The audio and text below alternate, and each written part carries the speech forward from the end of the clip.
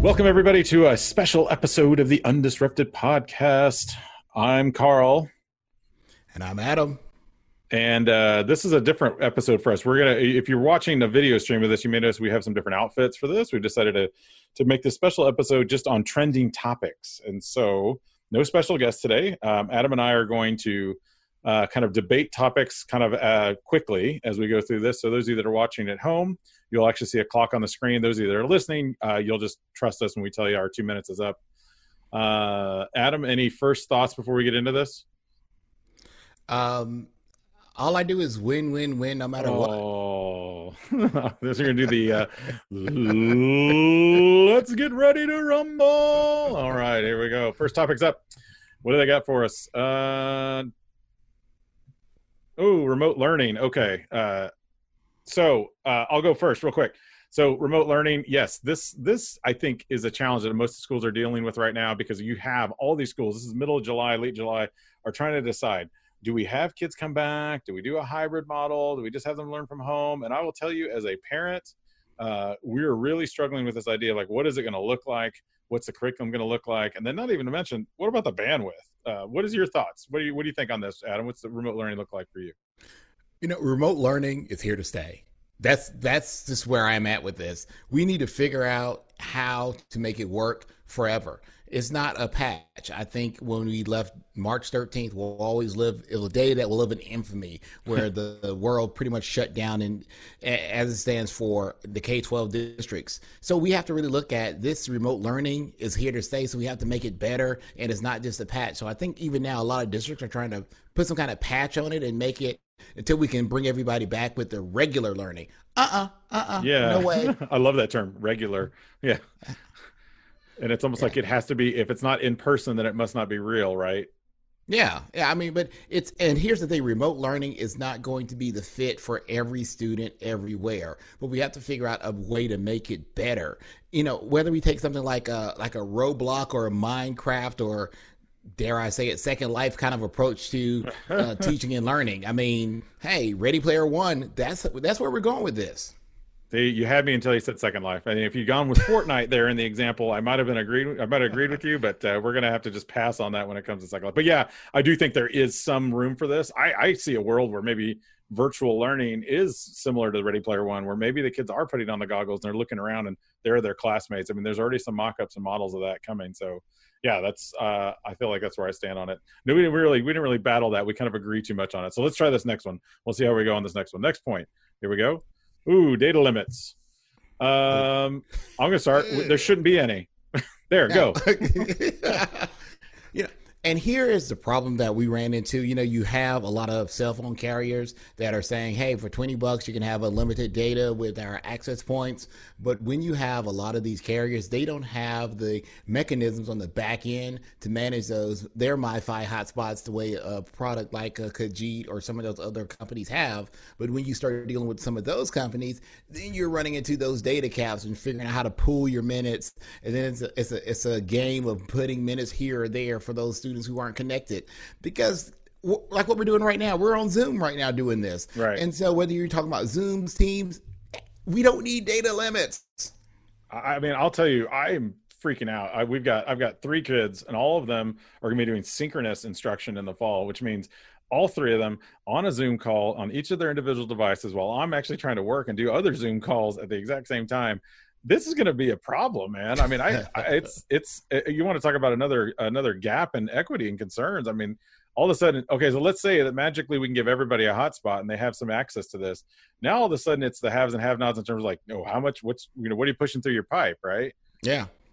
And it's definitely going to be one of those things. And I'm going to date myself with this one. Call me after 9 or call me on the weekends. Oh, yeah.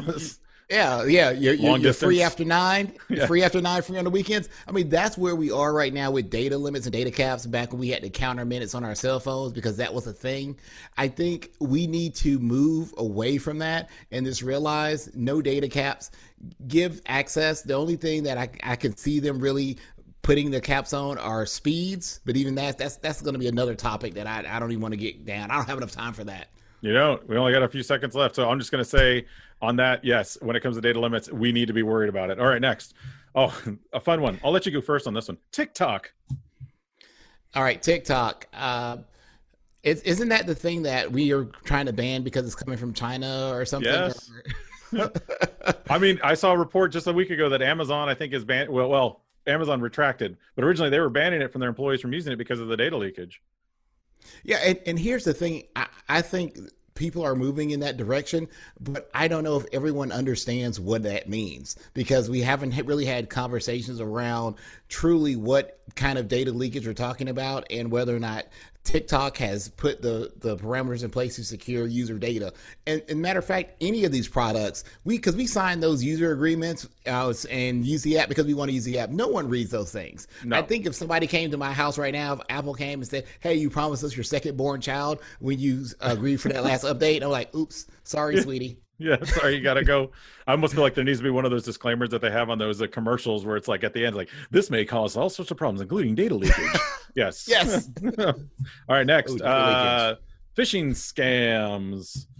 The new way of getting into all sorts of things. I'm sure you and I have both talked about this. We've had problems with this in the past, not us personally, but we do know of certain administrators. So, what are your thoughts on phishing scams? The biggest thing with phishing scams, we have to do a better job of identifying the targets that we're going to have in our district. Yeah, anybody can be a target, but I think as tech leaders, you have to figure out who are going to be your high priority targets, the people who have a lot of emails going back and forth, and target those people. Within your district, you have to go after those people. You have to have a plan in place. I think we had a guest that talked about. I think it's Sandra. She was talking about what Yeah. she does when she catches somebody. They have to go through that class. She locks them out of their account until they complete those class. There's got to be consequences if you click on that link, because if you click on a real one, you're not only putting yourself at risk, but you're talking about all your stakeholders, all your students. Here's the thing, and it's not like, and it used to be in the olden days. Remember, it was like, watch out for the Nigerian prince that's promising you $1 billion, and I mean, there's still those, but I think now they become so sophisticated that I've even seen now where they have it to where when you reply, it also generates a reply back to you. So it's almost like, well, Yes. I don't know what you're talking about, and it's like it's almost like they know that you're trying to reply because we've taught them make sure you reply and make sure it's really me, and then they're like, yeah, it's really me, and like, okay, it must be you. I'm going to click on the link. I mean, they're getting more sophisticated by the minute, man. I mean, I had one. I was the co-sin president in the state of Georgia for their chapter, and they actually knew that I was and went after the president of our organization and sent one said with my name in it saying that I needed her approval for a two-party check. Yeah. Yeah, they're coming after you. So you have to look. You have to look at the details in that email to see who it's from, and that's one of those things we keep telling our teachers. If you're not sure, click on the full email to see what that email address actually is, All because you're right. going to Well, get caught if you don't. now I'm going to type an email to Mike Morath, who's the TEA commissioner here in Texas right now, and see if I could fish something out of him. No. All right, next. This is a good one. So Learning Pod. So I don't know if you're getting this in your area, Adam, but this started out in Northern California. It's made its way here in Austin. What these are is essentially there's neighborhoods that are starting to band together through Facebook groups, moms, dads getting together and saying, we're going to, if there's going to be virtual learning or remote learning, we're going to create these little pods at home where kids can actually, like, 3 or 4 second graders get together, and a lot of them are actually, they're hiring tutors, they're hiring teachers. So I see it.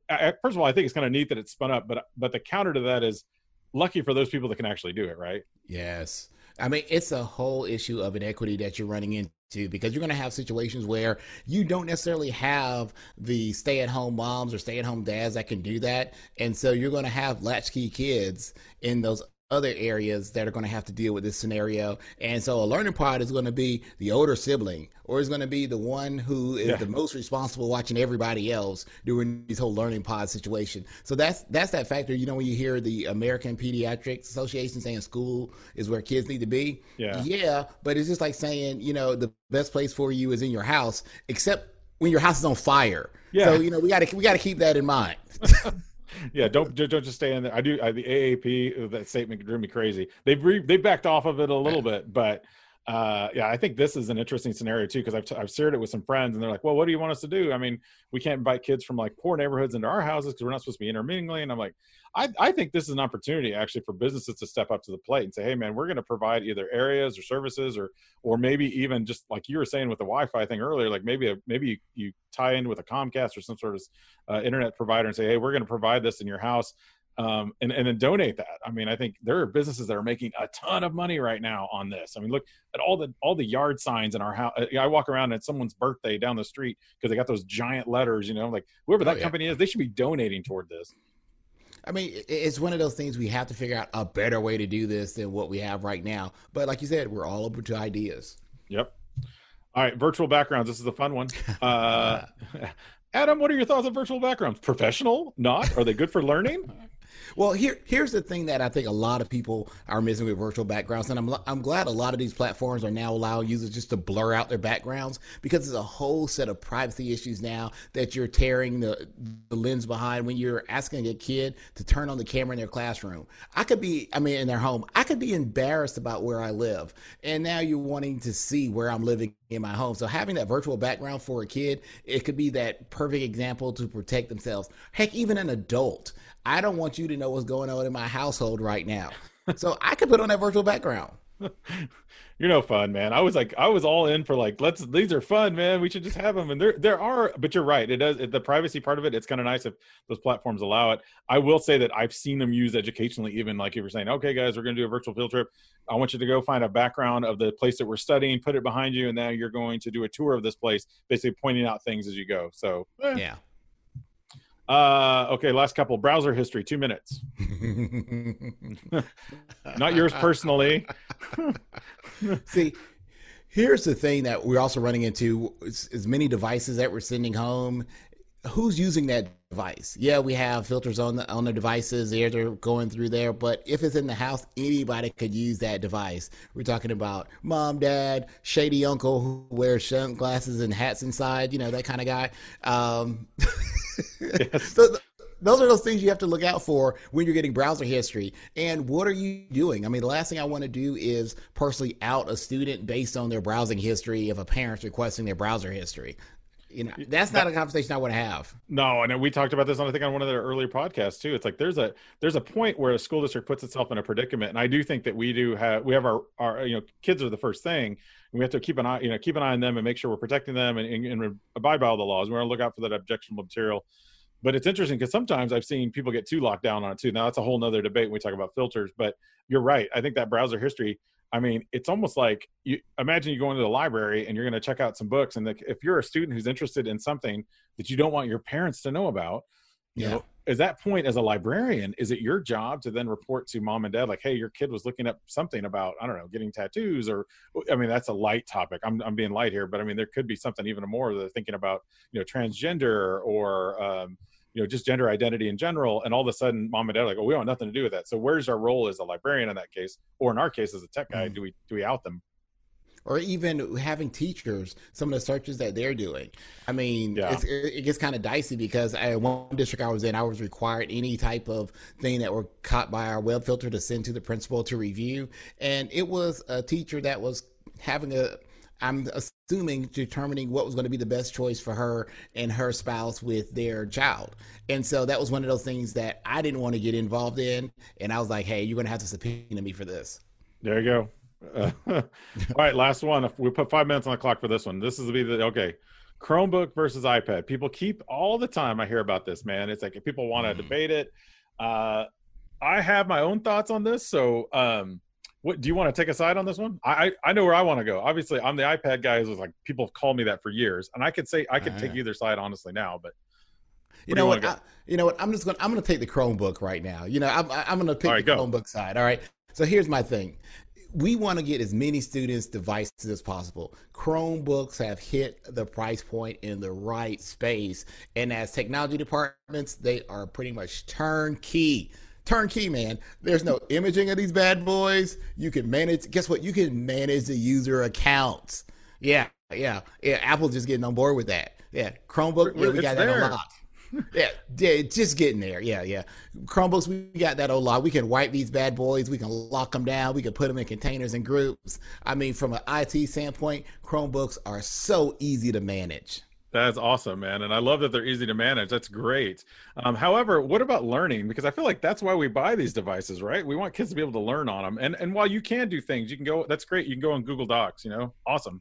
By the way, you can do that on an iPad too. You can also do a lot of other creative things. You can get on there and actually have those apps that don't require internet. And I know there's some ways you can do the offline learning with Chromebooks, but when it comes to iPads, I still feel like their price point has actually come down. And by the way, thank you, Google. I'm going to say that. Thank you, Google, because Apple brought its price down. I mean, they're $299 now, $280 for whatever for the educational discount, and the management is still a little bit of an add-on there. There's some additional costs with those. I will say this though, I feel like at least I know an iPad's going to last more than 3 years. Ooh, you were there. You were there. You were there. I mean, I don't know. I haven't heard of a Chromebook lasting very long. I mean, you hope for 4 years, right? Yeah. I mean, you hope. I mean, but you don't have to worry about all those screens cracking and those headphone jack things, and the touch not working anymore. Well, okay, I'll give you that. I'll give you that there. But now, I mean, with all the free resources that Apple puts into their professional development. Wait, maybe I shouldn't go there because they do actually charge for some of that too.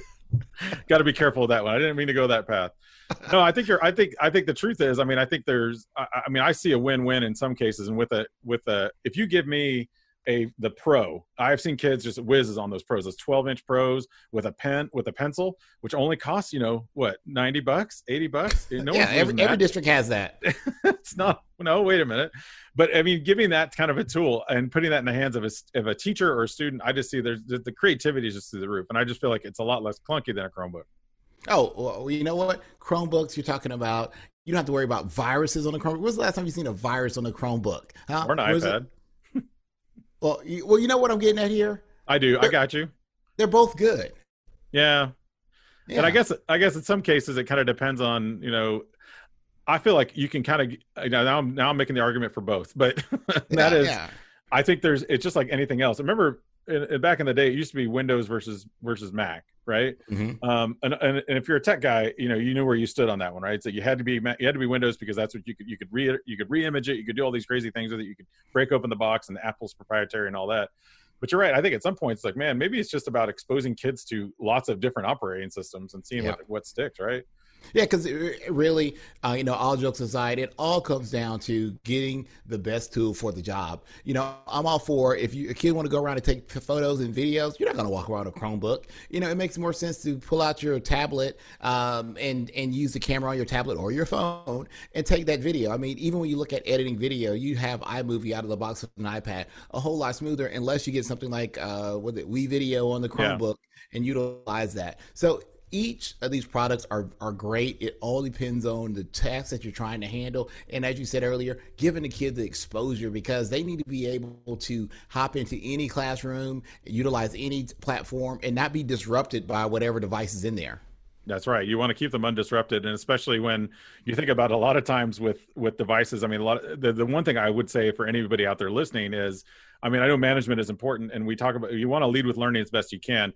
Please don't let it be the testing. And I know that a lot of times, unfortunately, we are stuck in that situation where it's like testing mandates that we have to have X, Y, and Z. And I think that's just the reality of the world. We don't have unlimited funds. We can't be one-to-one teachers because that's obviously would be awesome too. But it's I think what's going to come down to it's just it's management, testing, learning, how much you can get that kind of sweet spot. Yeah, the best thing I can say about testing, it freed up a lot of money to buy a lot of devices when we decided to test online. So thank you, testing, for that, I guess. Those funded mandates, be careful of that. Yeah. All right, everybody, that was Trending Topics with Adam and Carl. Thank you guys for joining this special episode. I got to get to where we do our little outro here. Okay, yeah, this has been the Undisrupted Podcast, brought to you by Future Ready Schools. He's Adam. And he's Carl. And remember, we're better together. And we are better undisrupted. This podcast is made possible by the generous support of Amazon Web Services.